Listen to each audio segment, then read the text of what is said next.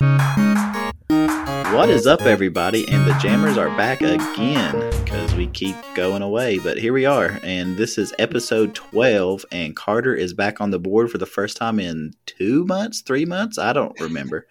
But it's been a while, and this week this past 3 weeks, right? We've been playing Star Tropics for NES, and it definitely didn't take that long. But I'm definitely happy with it. Pretty good game in my opinion, but we'll get to that later. But anyway, if you've been following along and listen to our other 11 episodes, because this is the Dirty Dozen. We've made it. Number 12. That's pretty cool. Is it 12? Okay. Yeah. Number 12. Dirty Dozen. And Carter's finally on the board again. Why did it take me so long? Since episode 5, Metal Gear Solid. We've not been keeping a weekly schedule either, so it's been a long time. But if you've been following along, we're trying to give away a PlayStation Classic. And all you have to do is leave us a review. That's it. Go to Apple Podcasts, drop us a review, take a screenshot, and send it to us. You can find us on Facebook. Just look up the Retro Jammers, or our Twitter handle is @RetroJammers. Either way you want to do it, just send us that in a message. You can post it on our wall. We don't care. Any way you do it, and there you go. Oh, man. Well, so interesting things have been going on in the world of Nintendo, I think, right? Mm-hmm. Did you all catch that Animal Crossing Direct today? A little bit of it. It kind of like I saw the little screenshot old Little Brooke sent us of the farming, and it got me pumped. Like it basically should just be called Harvest Moon Crossings now. Yeah, I was thinking, Jared, that goes to show how starved we are of a farming game. Like Stardew Valley is amazing and everything, but how long has that game been out now? Like 4 or 5 years or so? Longer than that. Oh, yeah. It's been, I think whenever I graduated high school is when it came out. But we always equivalent Harvest Moon to like, what did we always used to say, Jared? It's like that childhood friend that we used to have, and like they got on drugs and you know what I mean? Like they were great in the past, but now they're just like, I don't remember that analogy, but it's spot on. Keep going. Yeah. Let's throw out a name. Give me a name. I'm just kidding. But yeah, man, that new Animal Crossing update, it's adding everything that I've been wanting, man. Like, they're adding Brewster, which is one of my favorite Animal Crossing characters. I think just simply for the fact that's my mom's maiden name, and that was, like, all my family are Brewsters, so I've always loved Brewster. And they're adding, like you said, the farming, and I could go on and on and on. Like, there's way too much to add. No, I keep am going. Get back into it. No, tell me about, like, that's all I really saw. I saw Brewster's. I saw some new fences, I believe. Mm-hmm. I know they're adding back gyroids. Y'all know, like, those little, like, robot things that people have been wanting back? Yeah. Yeah. They're adding Captain, you remember, like the guy who, like, rides the boat. Yeah, I do. The gyroid Carter was the one on GameCube that you'd have. Well, you could find them like by digging them up, but he was or she was like the thing outside of your house that you could set like a little message to. I don't know if you remember that. That's probably the last Animal Crossing you ever played, wasn't it, Carter? No, that's the one I played. Man, I don't even know because I had the 3DS version where you could be like a person or whatever and kind of build your place. Yeah, that was the last one I played. Oh, my bad. I thought you were just like the GameCube version and done. Do you remember our GameCube Animal Crossing days? I do remember whenever you snuck and cut down my orchard, and I thought it was the other. Who were we playing with? Was it Kyle Alfrey, like back in the day? I think so. I think we were playing with Kyle. And he had an orchard all perfect, and Jared would sneak, and Jared goes, Kyle did it. So I went and chopped his down, so we had like a war going on Animal Crossings. That's always our dream, man. I wish... Sorry to cut you off there, but I wish Animal Crossing games you could have a town that we all could share, and like I could log on while Jared's on. Yeah. That would be my dream Animal Crossing game. Yeah, that's what we thought you were getting that. I think. Yeah, we had hoped that like when this last one was announced that was the way it was, so we could share a town. But it's still pretty cool. I share one with the boys. Owen plays it still to this day. I mean, probably not daily, but more than twice or 3 times a week he still plays. So this new update is going to get me back into it though. So do y'all think that maybe sometime in the future I could pick Animal Crossing on GameCube for this podcast? Do you think maybe we could do that for a week? I've got it ready to go. Yep. I feel like that would be fun. Like we log in once, like for a week, and get to give our history on it. I think that would be a good time because Animal Crossing is one of my favorite series of all time. Yeah, so we'd have to do that over multiple weeks, but you're right. We could give like little updates on each episode. I was going to say this too. Oh, go ahead. I was going to say one of the few GameCube games I have. For some reason, I don't have a GameCube anymore, but I probably gave it to somebody or let somebody borrow it and just forgot where it was. But I do have Animal Crossing sitting right here in my room, so I do have the game already. Do you? Yep. Well, I've got 2 GameCubes now. It's probably been a week or 2 now, but me and Jeff Elkins, we went just to different pawn shops randomly one day, and I found a GameCube, and the guy's like, how about $30? And it's a black GameCube with all the cords and a black controller. And I was like, damn. Sure. Nowadays, you ring it up wrong? That's great. Yeah, Jeff was upset that I just bought it, and I was like, I don't know. Like, he was like, damn it, Jared, I was going to buy that if you didn't say yes. But like afterwards, I think because I was so quick to say yes, the guy went ahead and sold it to me for that. And then after, he's like, so really, how much should I have sold you this for? Oh, my God. Yeah. Should have done his research. Jeff broke down like the prices, but once we looked at our receipt, it's like he sold it to me for the price of – it had listed GameCube paddle on the receipt that he gave me. So I don't know if he had this database of shit and like chose a price and sold it to me what a controller goes for now. I don't know, but – yeah, it was nice. Huh. I'm pumped. Yeah. No, that is impressive. It's hard to find stuff like that. Like stuff like that's just going to have to happen anymore because everybody's kind of getting in on the raising the prices of the retro game. And that's kind of stupid. I hate that they do that, but I do too. I think it'll eventually go down though. Like the market can't continue. Whenever, like I said in the Resident Evil episode, when I got into retro collecting, that was back in like 2010, 2011. And at that time, since now we're talking about NES games were at their peak. Like that was that generation, they were like going through that nostalgic phase. So that was what was like high.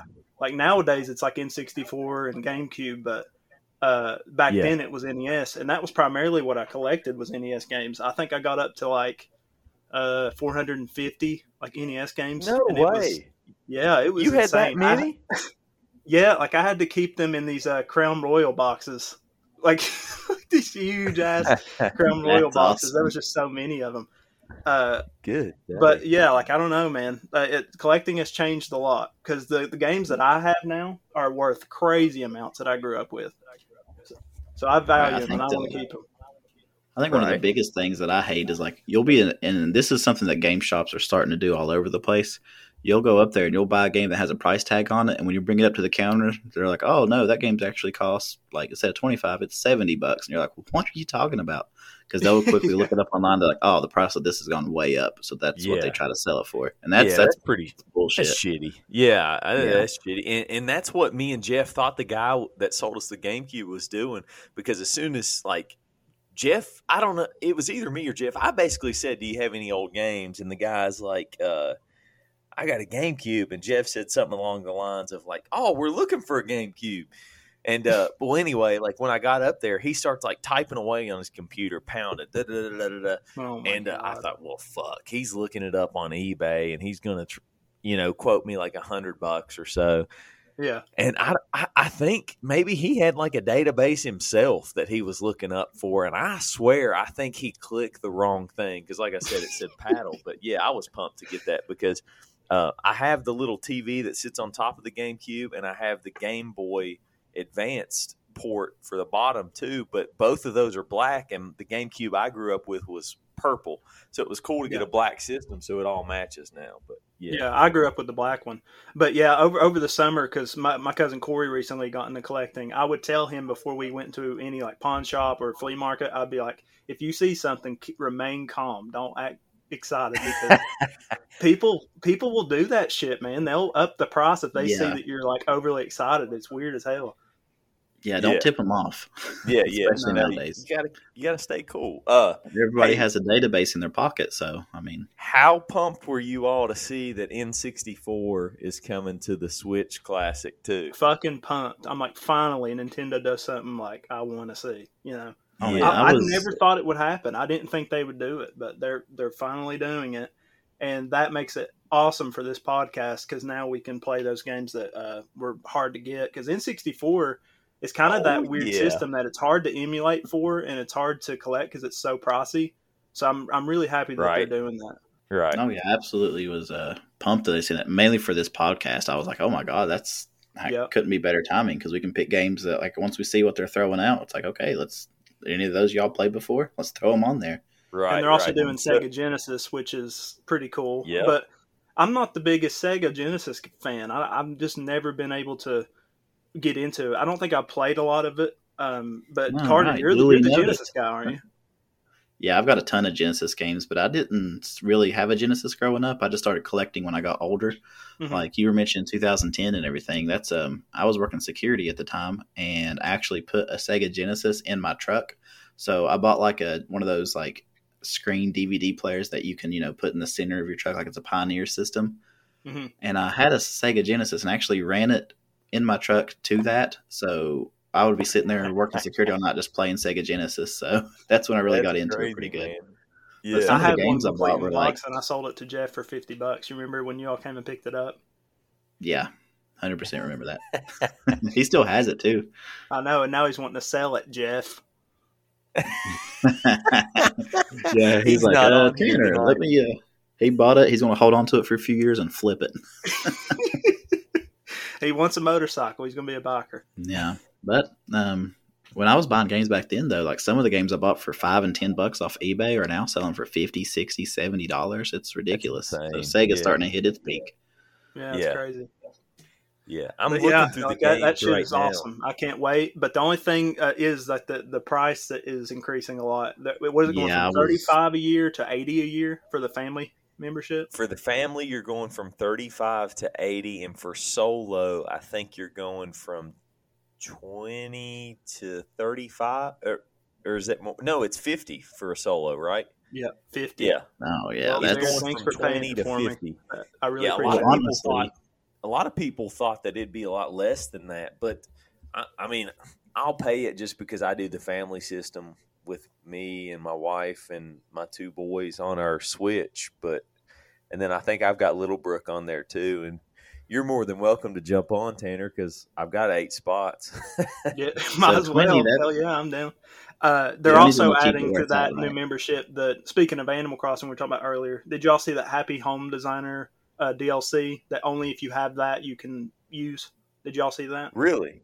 No, yeah, I didn't. I don't think you will have any interest of it. It's basically like you have a job on Animal Crossing and you're like a home designer. So you go to your villagers and they'll be like, hey, I want you to give me a sporty look for my house. And you're like designing their homes and stuff. So it's more like customizable that way. Yeah, that's some Little Brook bullshit. I don't want Oh, absolutely.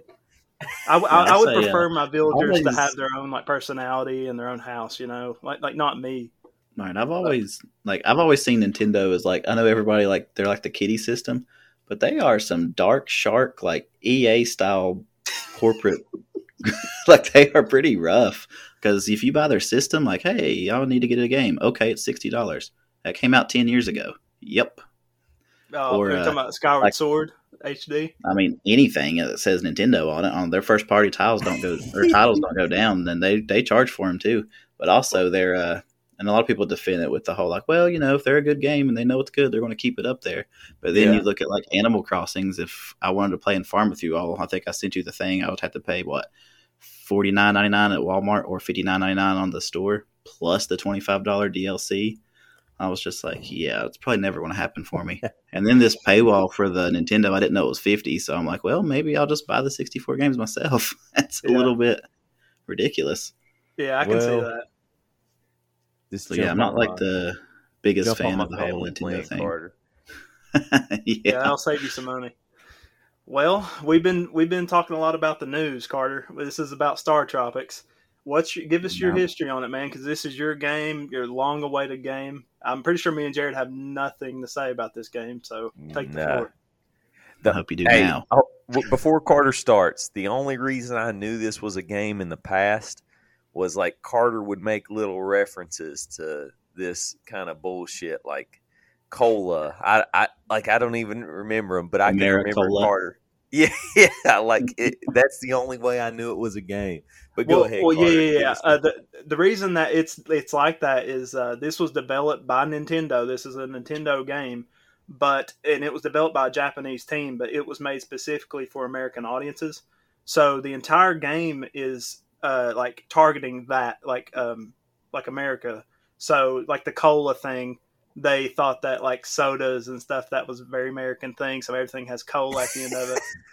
And even the character, his name is Mike Jones. They looked up what is the most popular name in 1990 for males. And it was Jones. Mike. Who? And then what was the most popular last name for males at 1990 was Jones. So they just went with Mike Jones, like the most American name. USA. Yeah, I don't know. It is funny, but it did eventually come out in Europe too, but it never came out in Japan. And did you see that his uncle is named, like, I think Dave Mathis put it even on there, that they pretty much ripped off Indiana Jones because his name is Dr. Jones. And on Indiana Jones, that's who he is. He's an archaeologist, right? Exactly, yes. So they completely ripped off Indiana Jones with that one. And if you played, well, you all played through it, they kind of ripped off some Legend of Zelda stuff too, but we'll get into that, I'm sure. Oh, yeah. But as far as my history with it, since I guess we'll set sail for Sea Island real quick. So I grew up with this game at my grandma's house. Remember I mentioned to you all before in a previous episode that I don't remember the Nintendo except for it being there, but I know it was mine first. But then we gave it to her, and that's when I remember was playing it over there. Mm-hmm. And this was one of those games I grew up with my cousins, my brother, and everybody played it. And we played it to death over and over and over. And nobody ever once beat it ever. And you probably know now. Yeah, like beating it on Switch is one thing. Like if it wasn't on Switch, I'm not going to beat it. Like there's no way you're beating it on Nintendo. Yeah. But I mean, people's done it apparently, but I don't have I don't know, because that's a lot of repetitive work, and I'll give that out right off the bat. But yeah, so I just remember all of us playing it all the time, and just whenever the theme song hits, that whenever the stars comes in and it says Star Tropics, that dun dun dun dun dun, that just gets me pumped, just because that just so much nostalgia flowing right there. And even when you go in, I remember, that old lady or the shaman, I guess it is, because I'm older now. I can actually tell what it is. When you leave the first town, when you go into the cave there and she's there, I remember her hand used to freak me the hell out as a kid. It freaked me out. I was like, fuck. That's like this crazy old bitch. It scared me when I first seen it. Yeah, it scared me to death as a kid. I just remember being like, oh my God. Every time I saw it, I would try to skip through it real fast so I could go ahead and get into the dungeon. I'll tell you what got me was the pig's asshole in the first world. They put one little pixelated dot, and as soon as that fucker turns around, like, yeah. Well, since like me and Jared have no history, like you said, all you heard was Carter talk about this game. Jared, what's your history with the NES? Because I know that me and you have always said that we hate it. Did you play the NES at all growing up, or was this just a thing that you just later went back to? No, dude, I'm glad you asked, because literally I was sitting here thinking, like, since me and Tanner have no history with the game, I want him to tell me his first NES experience. So I'll tell you mine. I basically have two, but the actual first one is at our grandma's, Dee Dee's house. Mm-hmm. I don't know how old I was. I would think I'm somewhere between 5 and 7. For some reason, I want to say I didn't have an N64 yet, so I'm probably 5 or 6. But anyway, I can remember her, and it must have been your dad's, like Frankie's. Yeah, I have my dad's here at my house, so it must have been. Okay, so it must have been there, and she like plugs it up for me in her living room just one time. Like it wasn't a regular thing when I'm staying with her. I'd never seen this thing before. She plugs it in, gives me the gun, and like it's Duck Hunter, but we can't get it to work. So then I just revert back to like Mario. And that is like that I saw it at that age, and I never saw or touched an NES again until probably 2002 to 2003 with Sharon Gallion playing Wrecking Crew. That's the next time that I ever saw it again. So there was like a 8-year span, like, never saw one growing up. All of a sudden, boom, Nanny Dee Dee plugs it up for me one day in her living room. I play it. I'm pumped. 8 years go by, and then I start like kind of dabbling in it a little bit with Sharon Gallion on Wrecking Crew, and then I never play it again. So this is, I'm very limited with the NES. How about you? Well, like I said previously, like that was the system I primarily collected for. And that was only because, like I said, I watched that Angry Video Game Nerd episode, and he primarily focused on NES games. So I was like, damn, okay, I want to start collecting for the NES. So when I sought out NES games, I didn't look at them as quality games, like, because that's all he ever done was make fun of these old ass games and like said they were shit. So whenever I would find an NES game, I would be like, how shit is this going to be? I can't wait to see. I never thought that they would ever be good. But there were certain ones that I enjoyed a lot. Like obviously the Mario trilogy I thought is like excellent for the NES. And I like Kirby's Adventure. Really for the NES, it's just the platformers that I like. Every other genre I can't stand. Like it's just too dated. It's too like primitive. I don't know. And I know that we're a retro podcast and some people are like gasping at that, but I just don't like it, man. I do like Tecmo Bowl. That's a blast. Yeah. And I usually hate sports games. Yeah. It's tough, man. And that really is the switch for me from like being able to really play and get into a game. And I know, like you said, people are going to get pissed or whatever, but from the NES to the Super Nintendo, I thought they really improved. Like I could play most games on the Super Nintendo, but when we go back just that one generation back to there, it hurts me a little bit on most games. Yeah. Sorry, Carter. Sorry, Dave. No, that's okay. That's what I'm here for. Because, like I said, if I hadn't grown up with the NES, I'd probably feel we don't want to play. Yeah. I'll expose you all to some. I'll expose you all to some Genesis later too. But no, like for me, I grew up with this system. Like I said, playing it at my grandma's. That's what she had. So that's what she played until she got a PS1, and she was the biggest Spyro fan you'd ever met. She bought them all as they came out. Loved it. But yeah, I played Nintendo all the time, and I like the old Nintendo games just because you got to think this was like back whenever they had to be like. When they're creating a new game, they're creating a new game. They're not like going off of like, okay, what did they do in the past? Let's make something similar to that, only a different type of platform. It's like, no, this is draw some pixels together and make it work. It's pretty impressive. I think the NES was the first generation that is actually playable. But because Atari, like if you go back to that now, it's so awful. Like I cannot stand it. It's just like a bunch of blocks. Like it's cool to look back at the history of it, but now it's just so outdated. But with the NES, like you said, that was when it properly became games. And I respect the hell out of the NES. Like I may say I don't like it. It is really like the golden age of games, and it like introduced everyone's favorite like franchises, and it really kicked off games like period, or it saved it. Yeah. And I find a lot of the games fun still, like the one we're playing now. But like a lot of I can probably name off several that I think are great on NES that I think everybody would still enjoy. But some of them are like, okay, it's a little bit like there's a few games ago. Like I got a game called Legendary Wings, which is a shooter, and I'll probably not pick it on the podcast just because I used to play it all the time as a kid, but I played it here recently, and I'm just like, yeah, that's tough. I don't think I'm going to pick that ever. It's just like a top-down shooter. But yeah, it's a bit much. But a lot of those games are like that. It's either going to be like revolutionary and great, or it's probably not going to be very good. And that's just the truth.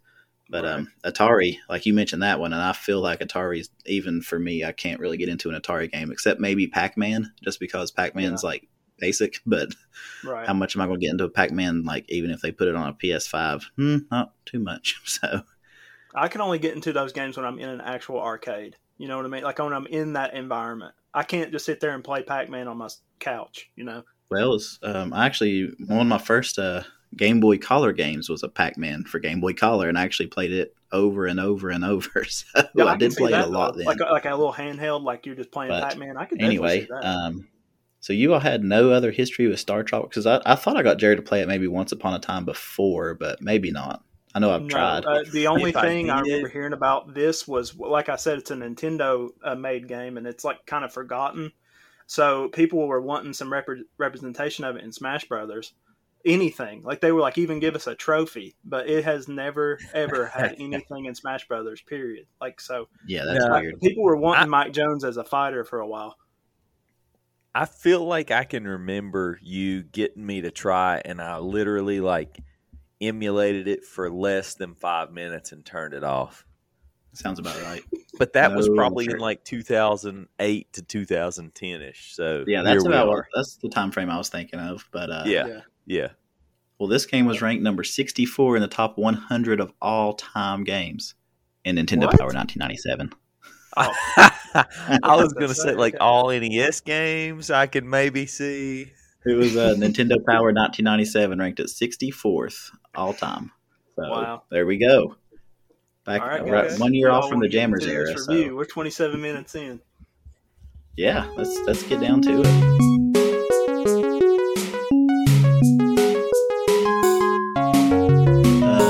Do I got to start off the review since it's my game? Is that how we do it, or just the rating?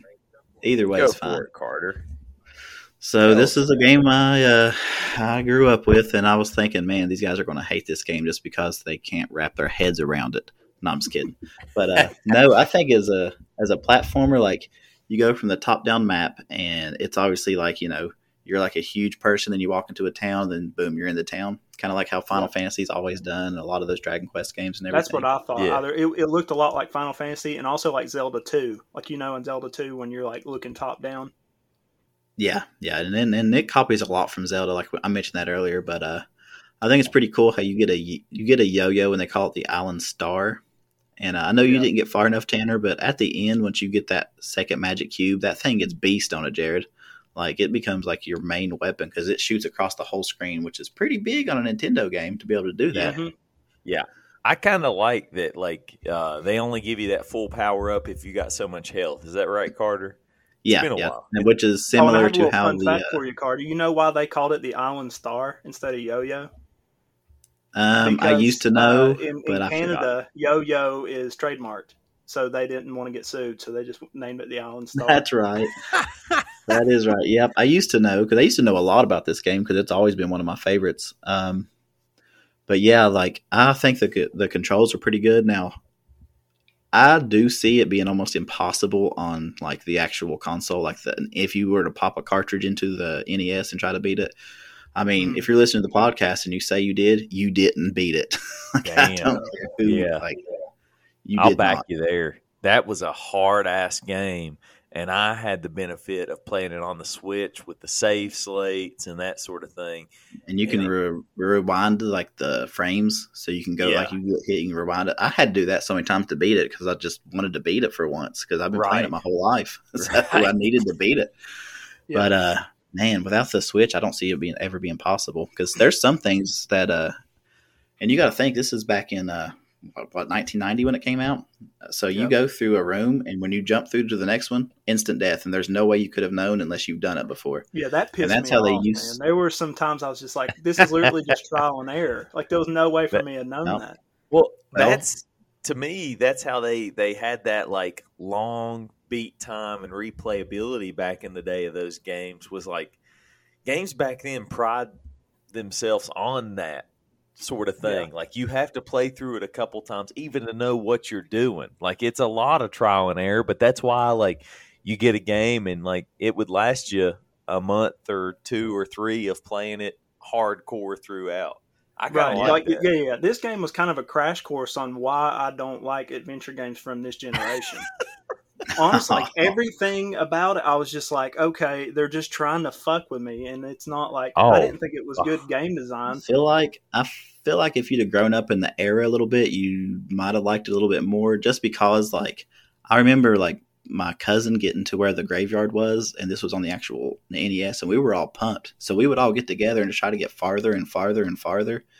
Yeah, and it just was tough to get anywhere, and then you'd have to just push around and find things. Like you would have to actually just explore the walls to figure out where to go in some areas, which was I had got to do stuck that several this time. times. Yeah, but I had to when too. I first started it, man, I thought that the game was going to be kind of like, because whenever you first said get your yo-yos, I was immediately picturing Earthbound. I was like, okay, so this is going to be kind of like a RPG Earthbound type. And so once you were like dropped into that first town and you're talking to everybody, I could never get a sense of the game, like, because this game is very quirky. Like, there's just these things that happen that's quirky for the sake of being quirky, and it was never funny. It was just kind of like, okay, like, I mean, this is happening now. Like, you have to save a dolphin to progress, and then like they just never use any type of humor with it. It's always just kind of, it's just weirdness. I don't know. That might not make any sense to you all, but I could never like figure out. I didn't even understand the story. I was just like, okay, so I'm this guy that wants to save my, my uncle. It was just bizarre. I don't know, that part of it to me, and that's probably just because it's an NES game and you had to read the manual and all that stuff. But I just thought that was kind of strange. I couldn't get my head around it. You didn't think it was funny. That's your opinion. I thought it was funny throughout. Tanner's too young for this bullshit. Young? There was nothing that was funny. It was just people saying random shit for the sake of saying it. Like, I don't know. I just didn't think it was that. There was one time I kind of like, my nose exhaled a little bit, was when he was like, I think it was at chapter 3. It's a guy who's like, I want to go with you on your ship. Oh, you almost died? Never mind, I'm sick. And he like, like the conversation stopped. I thought that was pretty funny. But you laugh now pretty hard. Yeah, but as far as the controls go, I thought they were very slippery. Just because it was very weird how it worked. Because whenever you would walk forward and then want to cut left or right, normally if once you hit left, you keep going left. But it just made your character stop, and then you had to hit it again. So I kept like, that fucked me up a lot. Turn and face. Yeah, like you'd turn and face that direction, and then you would have to push it again to go. But yeah, it was harder to get used to for real for me too. But once you get used to it, though, like at the end, I was kind of fluent with it. Of course, Tanner, you didn't make it to the spaceship at the end. It didn't fucking matter. You could be as fluent as you wanted to be. Have a turbo super controller, and you're dying. Like, good day. Yeah, you got that right. See, I want to go ahead and say it. I actually did beat this game 2 or 3 weeks ago. So asterisk on the Switch when it was first chosen. But anyway, I got to go back to say how cool. And I don't know, maybe other games were doing this back then. I don't remember. 1990 was the year I was born, so who the hell knows? I don't know what was going on then. But I thought it was so cool that you had to literally, at one point in the game, get something that was included with the game and pour water on it to get the secret message. And like that blew my mind because Carter, I don't know if you remember 2 weeks ago, like as soon as it was chosen, maybe I was still off for having COVID. I don't know, but I was like, okay, I'm in. I'm doing this game till I beat it. And like I was really into it, and I beat it relatively, I wouldn't say fast, but I had hours and hours to beat it. But when I got there, I didn't know what to do because I don't have the manual. I can't pour water on it, but like that's what everything kept hinting to. And like you gave me the answer or maybe a picture or something, or otherwise I couldn't have done it. Yeah, I sent you the video of them doing that on YouTube just because God, this was so cool. So I actually seen it for sale in that Computer Whiz in Beckley, and I almost bought it because they had the note, the letter, everything. Yeah. And you literally take the letter from the game. So imagine this. It's 1990, and you go out and you buy this game, right? And you don't know anything about it because it's 1990. You're not like Googling it and looking up reviews for it. You're just going out. You're like, I'll buy this game, Star Tropics. I don't even know what the hell it's about. So you take it home and you open it up, and you're playing the game, and they keep talking about, look at the manual. He left you a message. Put water on it. And then you literally open up the game box. There's a letter in it from your uncle, and you put water on it, and that gives you the code. Like, that's freaking awesome. Yeah, it is cool. The only thing is, like it's awesome. Like, don't get me wrong. I think that's an amazing thing to have in a game, especially from 1990. But like Jared said, if it aged kind of poorly, because if you're playing the game now, you get to that part, you either feel like you've forgotten something or you didn't do something right, or you can get permanently stuck if you never think to look up that code. So it is cool, but it's also like kind of dated. But didn't Metal Gear also have something like that? You said it was written on the disc. Both of your games had something where you had to look at the actual. Like that's to call. That was Metal Gear Solid. Yeah, that was Meryl's like her codec number for you to call. So yeah, it did something similar. Both the Carter's games has that. Yeah, that is really cool though. Yeah, I love stuff like that. Honestly, like stuff you'd have to literally it brings you more into the game, in my opinion, because it like instead of just being like, oh, playing this game, it's like, okay, so in real life, we want you to grab the game and pick it up and look at it. Like that's what I loved about Metal Gear Solid. He's like, when you're fighting Psycho Mantis, he was like, okay, so I can read your mind. You can do all this, and it's literally like he's interacting with you as a person. So this game kind of had a hint of that, where where it's like, okay, you as the person, we're talking to you that's playing the game. Pick up that letter that came with it and put water on it, which I just love that kind of stuff. I think it's awesome. Yeah, totally. Yeah, like I don't want people to think that I didn't like this game because it's an NES game, because I really don't think that's it. I know I could like NES games. It's just these little things that kept getting on my nerves. Like, and one thing was, like you said, there were parts in the game where you just had to walk through walls and shit. And you were like, look, Tanner, if you look really closely, there's like 5 gray pixels that show that you can go through the wall. Well, and I was just like, I think at first they were more generous in like showing you where those little hints were, like the water would bubble up. And then they're just like straight up, just try every fucking wall. Yeah. Yep. Like I said, that's how they used to, like you buy one game a year, or not one game a year, but like, you have one game every couple months or whatever. And if it was for NES, like they only had so much to work with. So they were like, here, we'll just make it to where you can keep playing it over and over and over. Yeah. But this game, they made it to where like, hey, you're not going to beat it. Yeah, I know. And another thing I didn't like is like usually whenever you enter a town, there will be like this little event going on.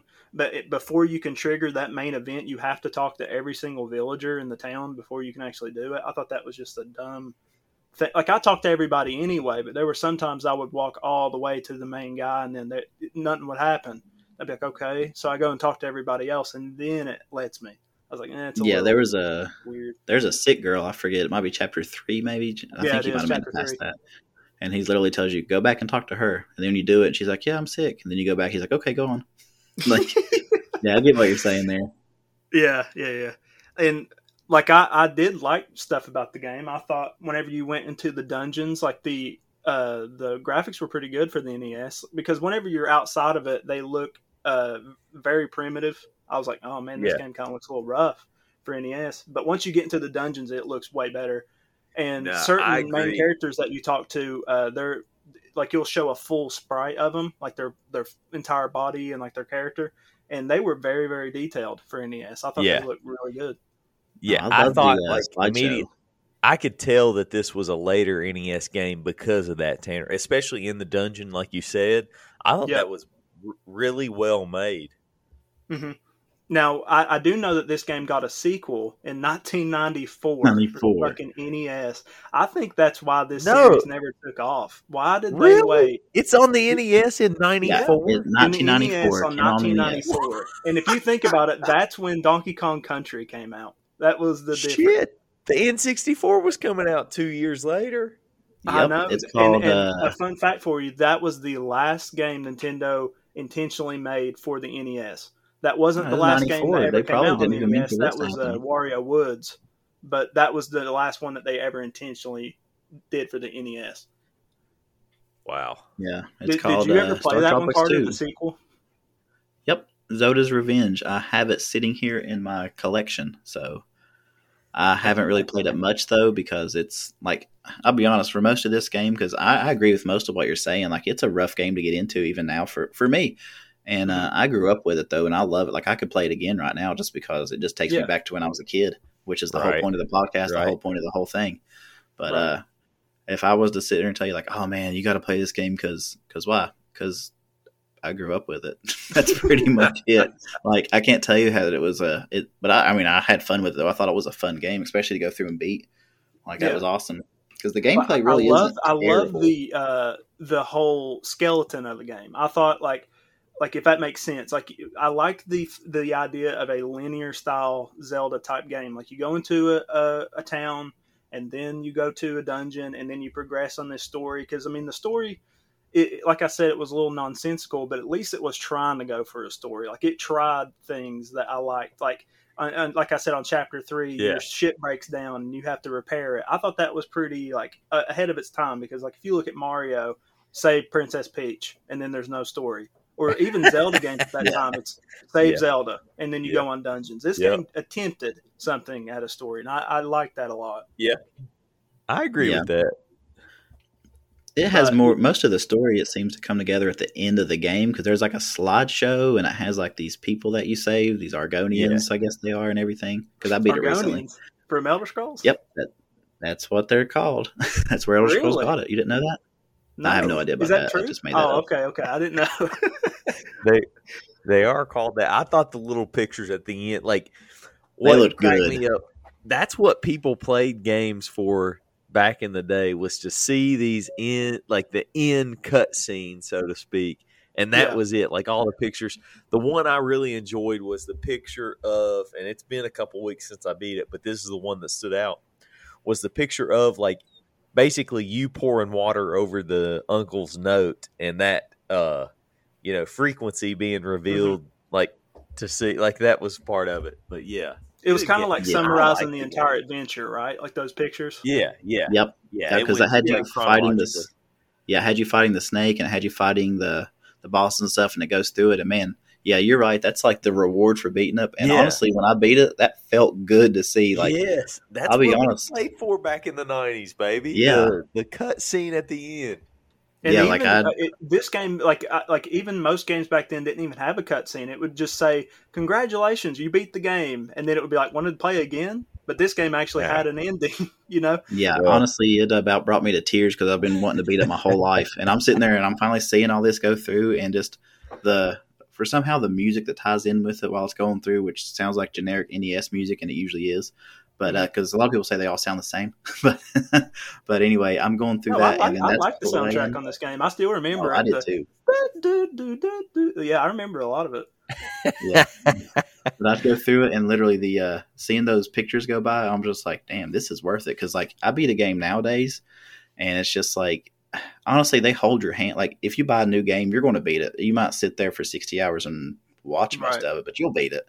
Like it's just how it is. But this one's like, no, if you beat it, you earned it. You beat it. And it feels like 10 times better for some reason. I don't know how to explain that other than just.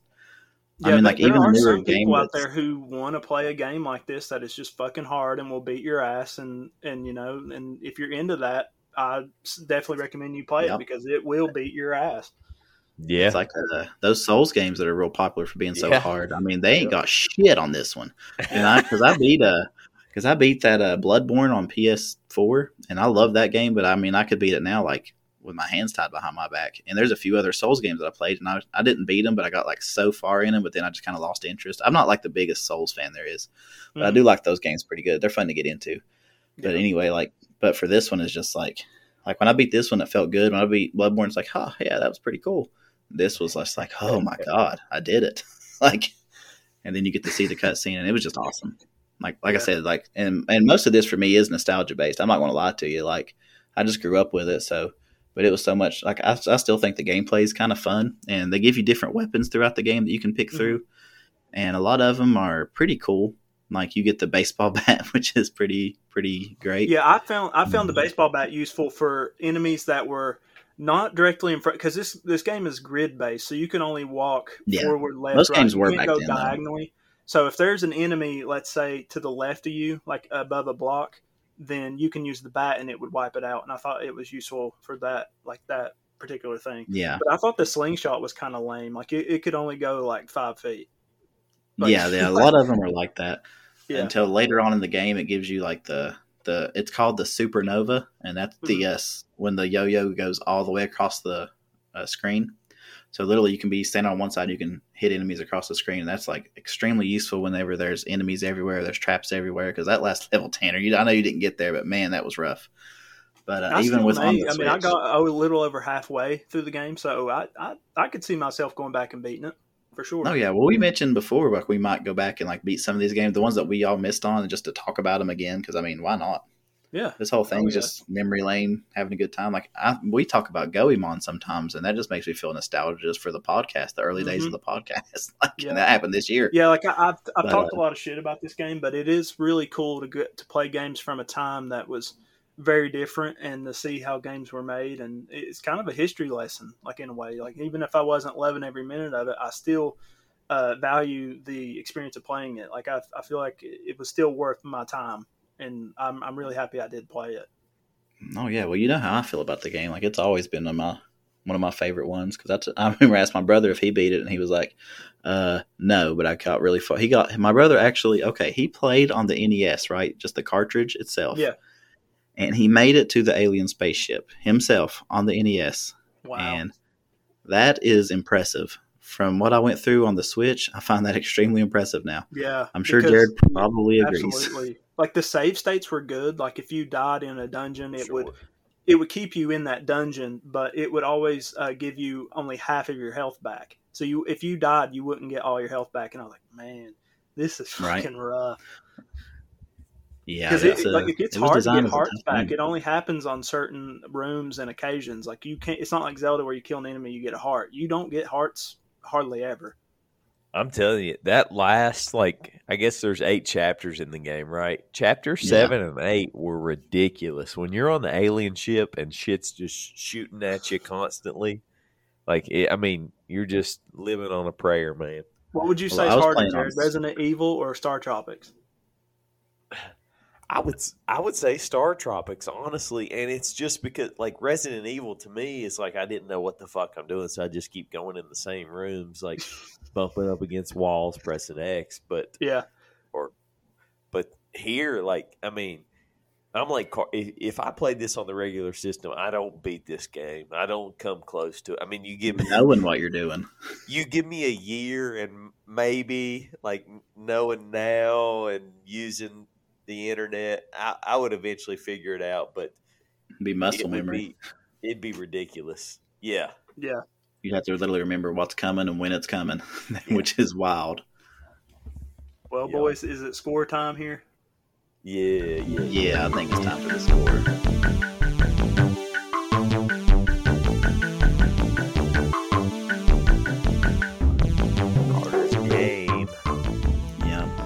As tradition, I guess I have to review it first.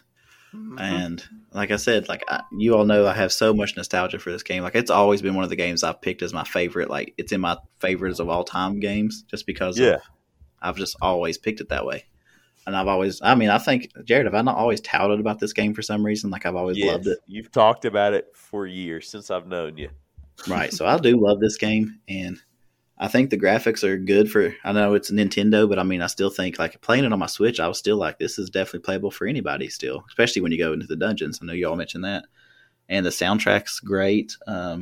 Everything about it, just so much nostalgia for me. So I'm trying to be fair with it though, because it is 2021. And I know I mentioned earlier, if I recommended this game, would I recommend it out of nostalgia? Of course. But if I didn't have no nostalgia for it, would I play it? I don't know. I'm sure I would just because I like Nintendo games, but I don't know if I would just tell you that it's awesome or not. So for me, I want to say 8 just because I play it over and we call about replay, and I say it over and over and play it over and over. Right, right. But if I'm going to slam my boy Metal Gear and put it at 7.8, I'm going to put this down a little lower at a 7.4, even though I love the game and I nostalgia-wise, it's a 10 for me, just like Metal Gear was. But to give it a real 2021 review, I still 7.4, which is still good, and I think it is good, and I think anybody can pick it up and play it, especially with the Switch and advancements nowadays. Now, if you just want to pop it in your system for Nintendo, I might even drop it a little bit further because I don't think you're going to get anywhere. But yeah, I'm going to stick with a 7.4 because I can't slam it entirely. But and I had fun with it. I loved it. So. That's very brave, Carter, for a game that you love. but yeah, I guess I'll go. I guess I'll go next.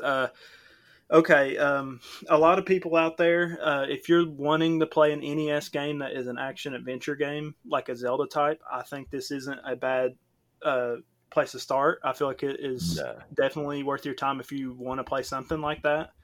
If I was to recommend this to an average person, like today, gamer, like a friend, I don't think I would, just for the simple fact that there are many things in it that are dated and kind of cheap at times. The controls to me were a little clunky. The story was weird, and it's an NES game. I mean, I gotta give it some slack here. I have to pick a better one next time.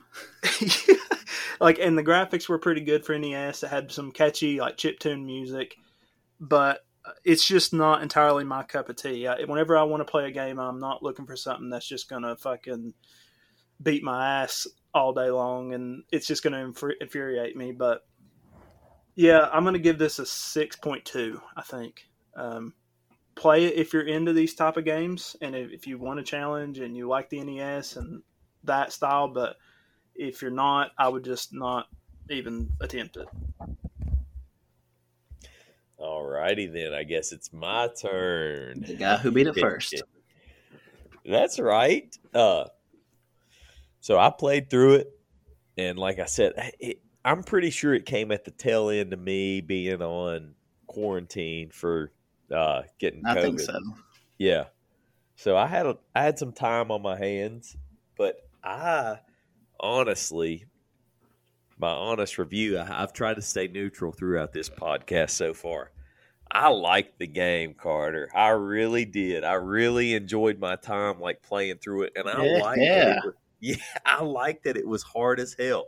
I don't care the little bullshit look terrible NES. I can get past that. Games hold your hand nowadays too much compared to something like all these games back in the day were tough. I'm the old school pull yourself up by your bootstrap type of guy. You're anyway, full of fucking shit. Resident it. Evil, you were bitching the entire time. I don't want to hear. Well, that's different. That's horror. This is island platformer. Get me in the mood to just do a dungeon and then take a break. Now I'll admit, hard as hell, hard game. If you're not honestly 100%, if you're not willing to either fuck around for a good amount of time or look something up on the internet, which that's no fun anyway. No. I mean, it's a hard game. I love the little Tanner earlier was talking about the quirkiness not being funny. I fucking found it great. I love the game style. That's where we differ, Tanner, our age, I guess. But I'm going to give it a 7.2. I enjoyed it. I had a good time. I'm like Tanner. If you're not into this, I wouldn't recommend this for anybody. But this is honestly, besides your Mario 1, 2, or 3, this is probably the fourth game. Well, now I put more time into it than anything. Some of those Marios I've never beat in my life. I probably played through this almost more than any other NES game in my lifetime.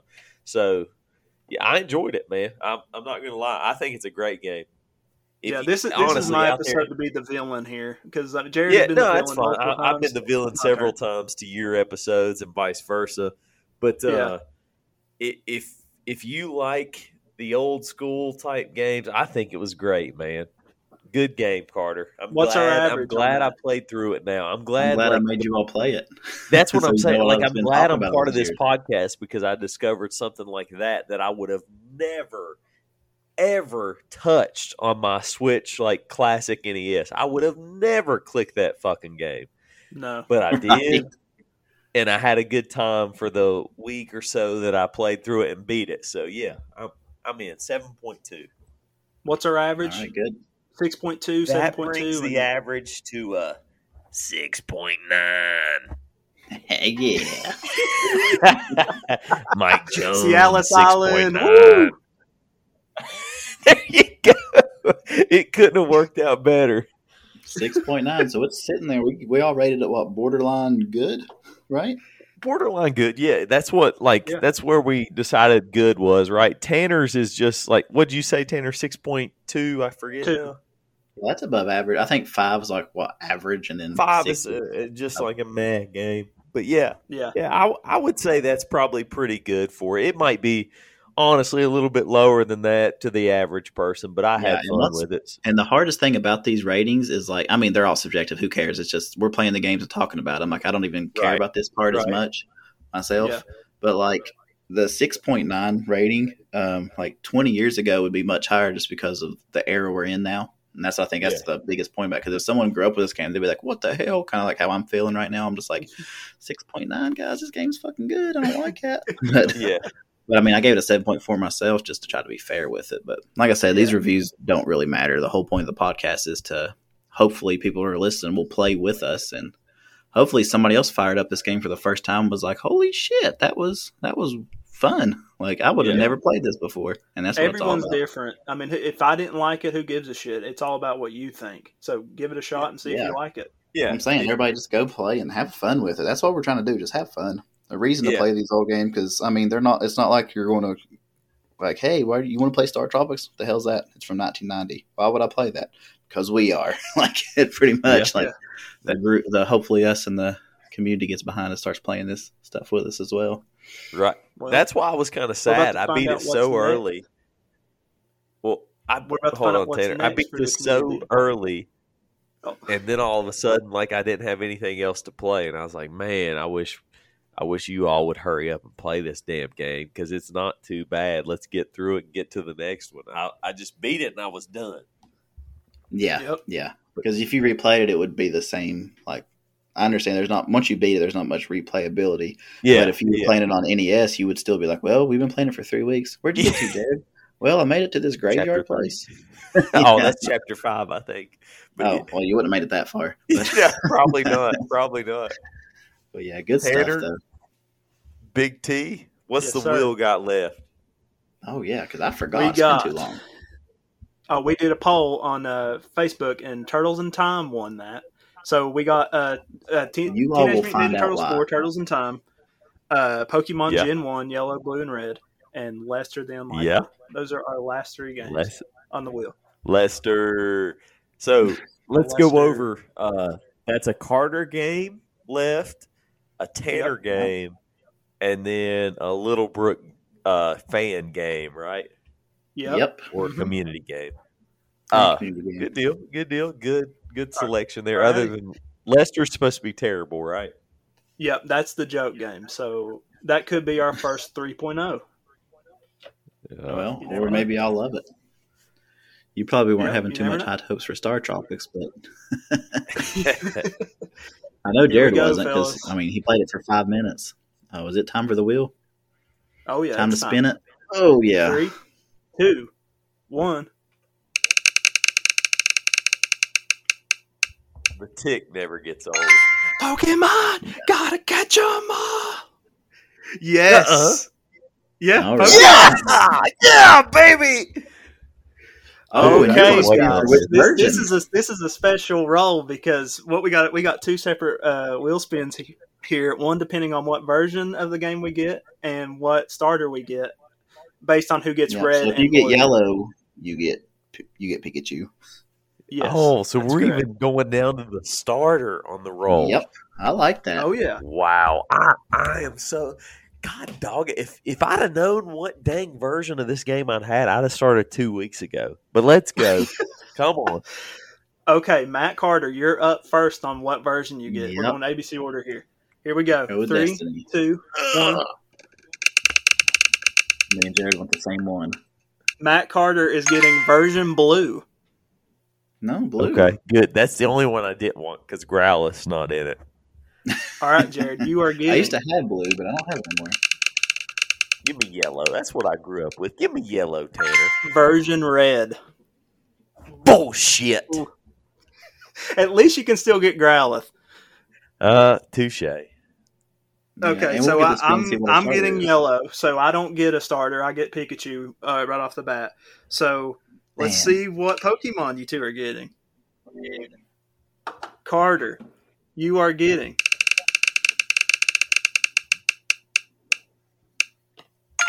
Charmander. All right, Jared's pissed about that too. Okay, it's just terrible. And you're not wrong. This is Jared's terrible. Starter. The only way it would have went worse is if I got blue. Squirtle. Bulbasaur. Who? You got Squirtle. Squirtle. Oh, I called Bulbasaur. Okay, I'll take a Squirtle. Damn, if this was real life right now, I'd be pumped as hell. I'm a 10-year-old kid. I wake up in my room. Yeah. My mom bitches at me, and because I broke my alarm clock the night before, and I run to Professor Oak's and I get a fucking Squirtle. I'm pumped as shit. Yeah, I got a Charmander. Okay, recap. Awesome. I got yellow with Pikachu. Carter got red with Charmander, or blue with Charmander, and Jared got red with Squirtle. Ain't that's kind of funny? Like you got the blue version with the Charmander. I got the red version with the Squirtle. That should turn out pretty funny. Yeah, I usually always pick Bulbasaur, I think. So we're playing this straight through. No funny rules. No no Nuzlocke. We used to do Nuzlocke. There we go. If you want to play along with us and you want to do Nuzlocke, that's cool. If you don't know what that is, look it up. It's a pretty cool way to play. Keeps them fresh. I love it. Yeah. Mm-hmm. Totally. We're just going to try to play guys, through this was and beat fun. it. This may be the longest podcast. We're over an hour now. Yeah. That's good. We added the news section. I like that. Yeah, I did. Yeah, this was fun. I'm glad we got another one in the books. So now I'm going to see if I can boys, find I'm going to meet you all in Pallet Town, and we'll set out. Yeah, I grew up in Pallet Town. Get your fresh underwear every day. Pallet Town. Thank you for listening to the Retro Jammers podcast. If you enjoyed this week's episode, leave us a review wherever you get your podcast. You can also follow along and interact with us at Facebook by searching up the Retro Jammers, or on Twitter where our handle is @RetroJammers. Thanks for listening, and we'll be back next week, and let's get playing.